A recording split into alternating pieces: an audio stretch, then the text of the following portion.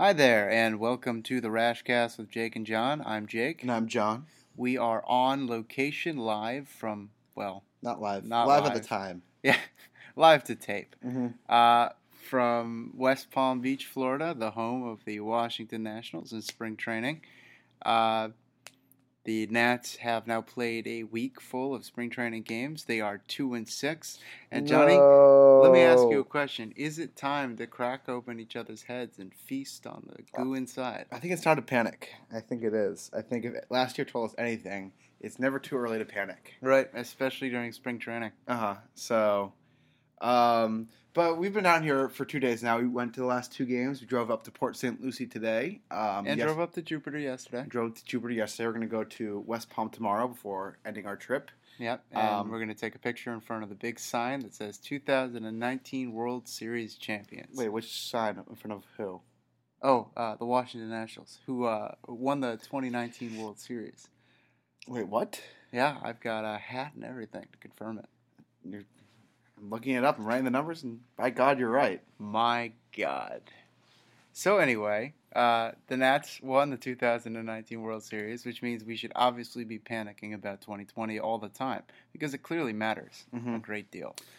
But, this spring training, there's some interesting position battles, I guess. We're going to do a little spring training breakdown. Yeah. I think we got, third base is up in question, I guess. I don't know if it's up for... we'll talk about that. We'll talk about the rotation a little bit. We'll talk about, the 26th man on the roster. So let's start with third base. We've seen Carter Keyboom. Mike Rizzo has said countless times that it's Carter Keyboom's job to lose. Right. And he might be losing it. I don't know if I'd say that quite so. Yet, but... It's been 8 games. It's been 8 games. He has been shaky in the infield. He's made one official error, but 2 or 3 other plays that could have been called errors. I don't know how they didn't call yesterday's play an error. Went right through the wickets. Yeah. He's batting 0.83 on the spring. And he's played a lot. He's played a lot. He's playing back-to-back games today and yesterday. They're really trying to see what they have in him, which is the right thing to do with him. And it looks like it looks like the same thing was going on last year, where he's looking a little lost at the plate, and he's looking a little lost in the field. Again, it's only been 8 games. Yeah. But this is the problem with, going from... it's not... The Nationals have more than adequate options for third base for the scenario in which Carter Keyboom isn't ready. But it's not a question of adequacy, because remember, they are going from probably the best third baseman in baseball last year to, adequate. And they didn't make improvements around the roster enough to offset that. So if you're talking about going from 7 wins to 2 wins at third base, there's not enough on the rest of the roster to offset that. And they're really counting on Keyboom being an above average major leaguer at right now. And he hit really well in AAA last year. Nats talent scouts seem to be very high on him. But in the 19-game sample size that I've seen, which, again, very small sample size, there are things that concern me about him. There are things that concern me defensively about Keyboom. And I'm more than happy to be wrong about this. And, again, I'm not, an expert or anyone who knows anything, and still small sample size, but he seems slow. He seems slow at short. He seems slow at third. He seems like he waits back on the ball and lets it play him a lot. It seems like and I think we talked about this at the time in May, when he was busy putting up negative 1.2 wins above replacement in 11 games. It seemed like he didn't have the fundamentals of the position down, which... it's what spring training is for. Hopefully he can learn a new position and be ready in time for opening day. Yeah. It's nice that the Nats really don't have to press as much, because they did just win a World Series. Right. And they can see what they have with Keyboom. But I mean, personally speaking, I don't love our other options. I mean, they're just nothing great. They're adequate. They're adequate. Yeah, They've got a lot of adequate options. You have, let's say, Kieboom doesn't make the roster on opening day. If he's not starting, he's not making the roster. Let's be clear. Right. If he doesn't make the team, then you got Asdrubal Cabrera, probably your opening day third baseman. Mm-hmm. Sterling Castro at second, or maybe Howie Kendrick at third, whatever, or maybe Howie at first. They've got 3 guys who can play those 2 positions. Yeah. So, you're asking a lot. Then you have to put a lot more on Howie Kendrick. You have to put a lot more on Asdrubal Cabrera. Right. And those guys were signed to be kind of the glue guys who play not as often. Right. And and Kendrick in an interview today said, essentially, if you ask me to play every day, I will break down. Mm-hmm. So you have to be careful with Kendrick. You have to be careful with Zim. And I don't know. It's just a lot to be putting on these old veterans. The Nats have a lot. They have enough infielders to make it work without Kieboom. But obviously the ideal scenario is that Kieboom steps up, becomes the everyday third baseman, and then you're just looking to find places for all the other players. And I don't know. He could still do that. Again, it's the first day of March. Yeah. But I haven't been impressed yet. But yeah, I've seen him, and we've seen him now this spring training. We saw him a little bit last spring training. We saw him a little bit in regular season. And just nothing. Saw him in the Futures game in 2018. Yeah, that's true. Whiffed twice in that game. Yeah. So basically every time I've watched him, or we've watched him. I've seen him hit a home run. Oh, well, okay. So Johnny's seen him hit a home run. But every time I've watched him in person or on TV, he's been bad. So maybe it's my fault. It is your fault, just like everything. So as we said, though, if Kieboom doesn't make the team, if he doesn't start, he's not making the team, right, which opens up another roster spot. As of now with Kieboom on the roster's pretty much set. The Nats are going to carry 5 bench bats. It would be Cabrera, Thames, Kendrick, Gomes, and Taylor, right, as their 4th outfielder. But if they don't carry Kieboom, they're going to have an extra roster spot. Because the plan, I assume, is 8 relievers and 5 bench bats, which I imagine is what just about every team is going to do. Yeah.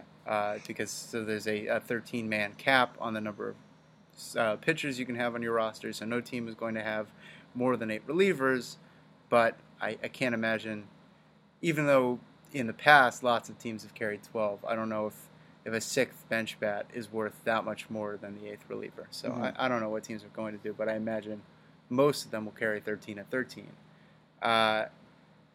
So the Nats would then have another spot for a bench bat.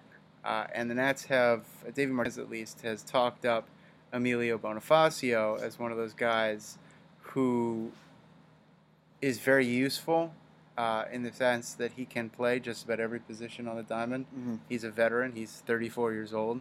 I think he'd be an interesting guy to consider. Now, he hasn't played in the major leagues for 2 years, so it's not as though you know what you're getting out of him. And you might not be getting anything. Yeah. Emilio Bonifacio is one of those guys. And then also Andrew Stevenson's another one. Yeah. All Andrew Stevenson does is hit singles, but he hits a lot of them. He had a lot of good at-bats in his limited time last year. Yep. So you have 2 options there for if you don't want Kieboom up, and they're both pretty good options, I think, for a 26th man. I'm a big Andrew Stevenson fan. I want him to get a spot on the opening day roster no matter what. I think I just like how he, first of all, had a great year in AAA, but also those stats are inflated. Basically junk. Yeah. You can't really look at AAA statistics last year. And that's not only moved to PCL ball, but the PCL moved to a different baseball, which really screwed up all statistics. So they're not really comparable. Yeah. But, even in the regular season, though, when he got called up to the majors, he had a bunch as a pinch hitter. Yeah. Well, a bunch of good at-bats. Yeah. So I'm a big Stevenson fan. So between Bonifacio and Stevenson, I think the edge is to Stevenson. The other guy to consider maybe is JB Shuck. JB Shuck, two-way player. That would be. So what's the rule with JB Shuck if for the 13th pitcher spot? So Shuck doesn't count as the third. He can be on the roster and not count against your pitcher because he had enough appearances last year at AAA to qualify as a two-way player. Mm-hmm. The question is that really something that's super useful? I mean, he has to be a good reliever in order to make it useful. Well, no, he doesn't have to be great at either of them. If we're talking about a guy who would be your 9th reliever and your 6th bench bat, I mean, he doesn't have to be that good because we're talking about a very marginal player. We're talking about like a Brooks Kingschnick type, not a Shohei Ohtani type. But is that really that valuable? I think maybe there is the sense that in baseball that because this is new that it must be useful. And it is, useful to have a super, super duper utility guy. But I don't know how useful it is. So last year in AAA, in 14 games pitching, he had a 3.79 ERA. That's not bad. I mean, I saw bad. him pitch. He pitched against the Nats in 2016 in a blowout. Mm-hmm. Fastball hit 89, 90 miles an hour from the left side. His stuff certainly plays. 10 per 9 strikeouts. It's an interesting concept. He does walk a lot. Oof. He had how bad? 17 walks in 19 innings. That's a lot. It's a lot. That's Henry Rodriguez levels. But and 15 hits. How do you? The 3.79 ERA is looking very impressive. Well, the 15 hits. Yeah. I mean, he never let anyone hit the ball because they never knew if it was going to be a strike or not. Mm-hmm. I don't know. I think there are a lot of other better ways to go, and I really do like the idea of Stevenson. The problem is, I mean, it's good to have two different outfielders on the roster because then you've got balance. You've got infield, 2 infielders, 2 outfielders, and catcher. But at the same time, Taylor and Stevenson don't really bring you substantially different utility. Taylor is your defensive replacement / 4th outfielder type who has more power than Stevenson, but they're both not great hitters. So I don't know. Truth is we're really picking at the margins here. Yeah. This is the 26th man on the roster. The other question, the other big battle that we're having this year, the spring training, is who gets that 5th starter job out of camp. And the 3 options are Austin Voth, Joe Ross, and then behind those 2 is Eric Fetty. The problem with Fetty, it's not a problem. It's not a problem with Fetty, but it's a problem for Fetty, is that he still has an option remaining. He has that 4th option with a rule that don't completely understand. I think the way it works is that if you exhaust your 3 options before you've played 5 professional seasons, you get a 4th one. And because Fetty missed the entire 2014 season because of an elbow injury, he gets, or I guess he has that 5th option or that 4th option thrown at him. So Voth and Ross are both out of options, and Fetty can be optioned, which works against him. Mm-hmm. So, I mean, I really think this is a 2-way battle. As we all say, it's a 3-way battle. But yeah, it's because of that option, it really, I think, takes Fetty out of the consideration because, honestly, Voth and Ross are both good enough for the 5th starter. I think we're both we're talking about guys who are pretty equivalent in skill level, all 3 of them. Yeah. I mean, if I had to power rank what I like most, I think I'd go Voth, Ross, Fetty. Mm-hmm. I'm a big Voth fan. But I also think Voth stuff plays well in the pen, too. Well, I think that Ross's stuff, in theory, plays best in the pen. But then again, he was in the pen for the first half of 2019, and he really did not look comfortable with it. And I think he said as much. He said that he wasn't comfortable not being on a starter's routine. Yeah. And, it doesn't take that long of a memory to remember a point where Joe Ross looked like a mainstay in this team's rotation for years to come. Yeah. I mean, he was looking really good before the Tommy John. And it looked like after, like in July of last year, he started to find his touch with his off-speed stuff. Right. Finding that extra movement on it. So I think I feel comfortable giving either of them. I'm not really sold on Fetty. Fetty was good last year in a pinch, but I think I liked when I saw more from both and Ross in the later half of the season.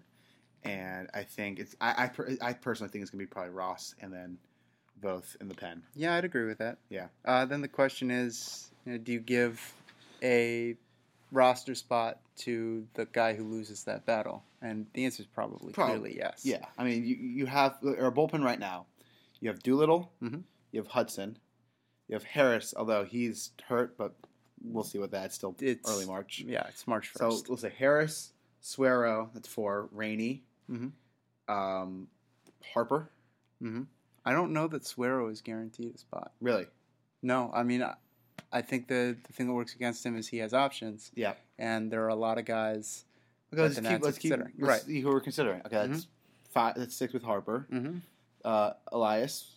Yes. 7th. Mm-hmm. I mean, we could throw Strickland in, but I don't think he makes it. Strickland is being considered. They wouldn't have re-signed him if they didn't think he at least had an outside 8. Chance. So let's say Voth is 9. Voth is 9, right? And then anyone else I'm forgetting? Fetty and then Fetty, but yeah, they're not going to have both Voth and Fetty in the bullpen. David Hernandez, just a bunch of like minor league free agents, and that's really didn't. I mean, the nice thing. Javi Guerra, yep. These are guys that Guerra was maybe the 4th best reliever for a time for the Nats last season, and the Nats really did do a good job rebuilding their bullpen, or at least as best a job as you could do. There weren't a lot of great bullpen options out there. The Nats got probably the 2nd and 4th best relievers that were on the market. Yeah. And they picked up Ryan Harper for basically nothing. I mean, I know he's 31 years old. His fastball doesn't break a pane of glass. He did put up good numbers last year. Pitchability guy. He might be good. If he's not, he's your 4th or 5th best reliever. It's not a problem. Mm-hmm. I think that I think that I would choose Suero and then cut Strickland. Obviously, I have a preference there because I really don't like Strickland. He just seems to always give up home runs. Yep. But he obviously has great stuff, and the Nats have already guaranteed him, $230,000, which isn't a ton of money, but they wouldn't have done that if they didn't think that he at least had a chance of making the big league roster. Now, the way it works is that if Strickland is still on the roster by March 10th, the Nats owe him one. So if he's cut from the roster by March 10th, the Nats owe him 1/6 of his $1.4 million salary this year. If he stays on the roster till the 25th, then the Nats owe him 1/4 of his salary. And then if he's on the roster on opening day, the whole thing becomes guaranteed. So I don't know. I can't see Strickland. Strickland is clearly not among the 8 best relievers the Nats have. But of course, Harris, as Johnny's already said, has something of some sort of injury. I wouldn't worry too much about it, but weird things happen. And I do think Harper is interesting. Yeah.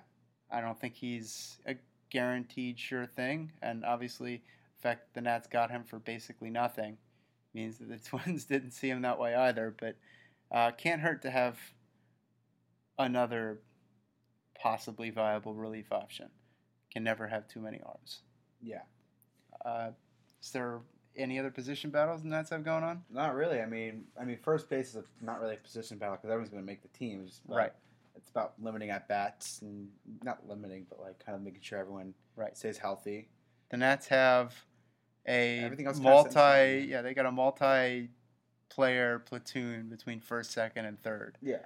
But yeah, everything else kind of set in stone. It's pretty much the same team as last year, minus Rendon. Yep. Randone, by the way, hit his first home run as an Angel in an Angels uniform today off of old friend Ross Detweiler, which was yeah. I mean, they were teammates in 2013 and 14. Yeah. Uh, But yeah, I think that's kind of it. Yeah. Kind of a short episode. Not too much to talk about. I No. mean, it's spring training. The Nats did just win a World Series. Everyone was talking about the spring as sort of being different and uniquely exciting because of the Astros scandal and because Dusty Baker was the Astros manager and because the Nats and Astros share a spring training facility. But once all of the hubbub subsided, once the game started, it just became another spring training. Yep. As people predicted it would. Yeah. So that's it for us. We will be back maybe next week. We will certainly be back before regular season games start to give you a full off-season or full season preview like we did last year. It'll be an hour long. So stay tuned for that, and we'll see you soon.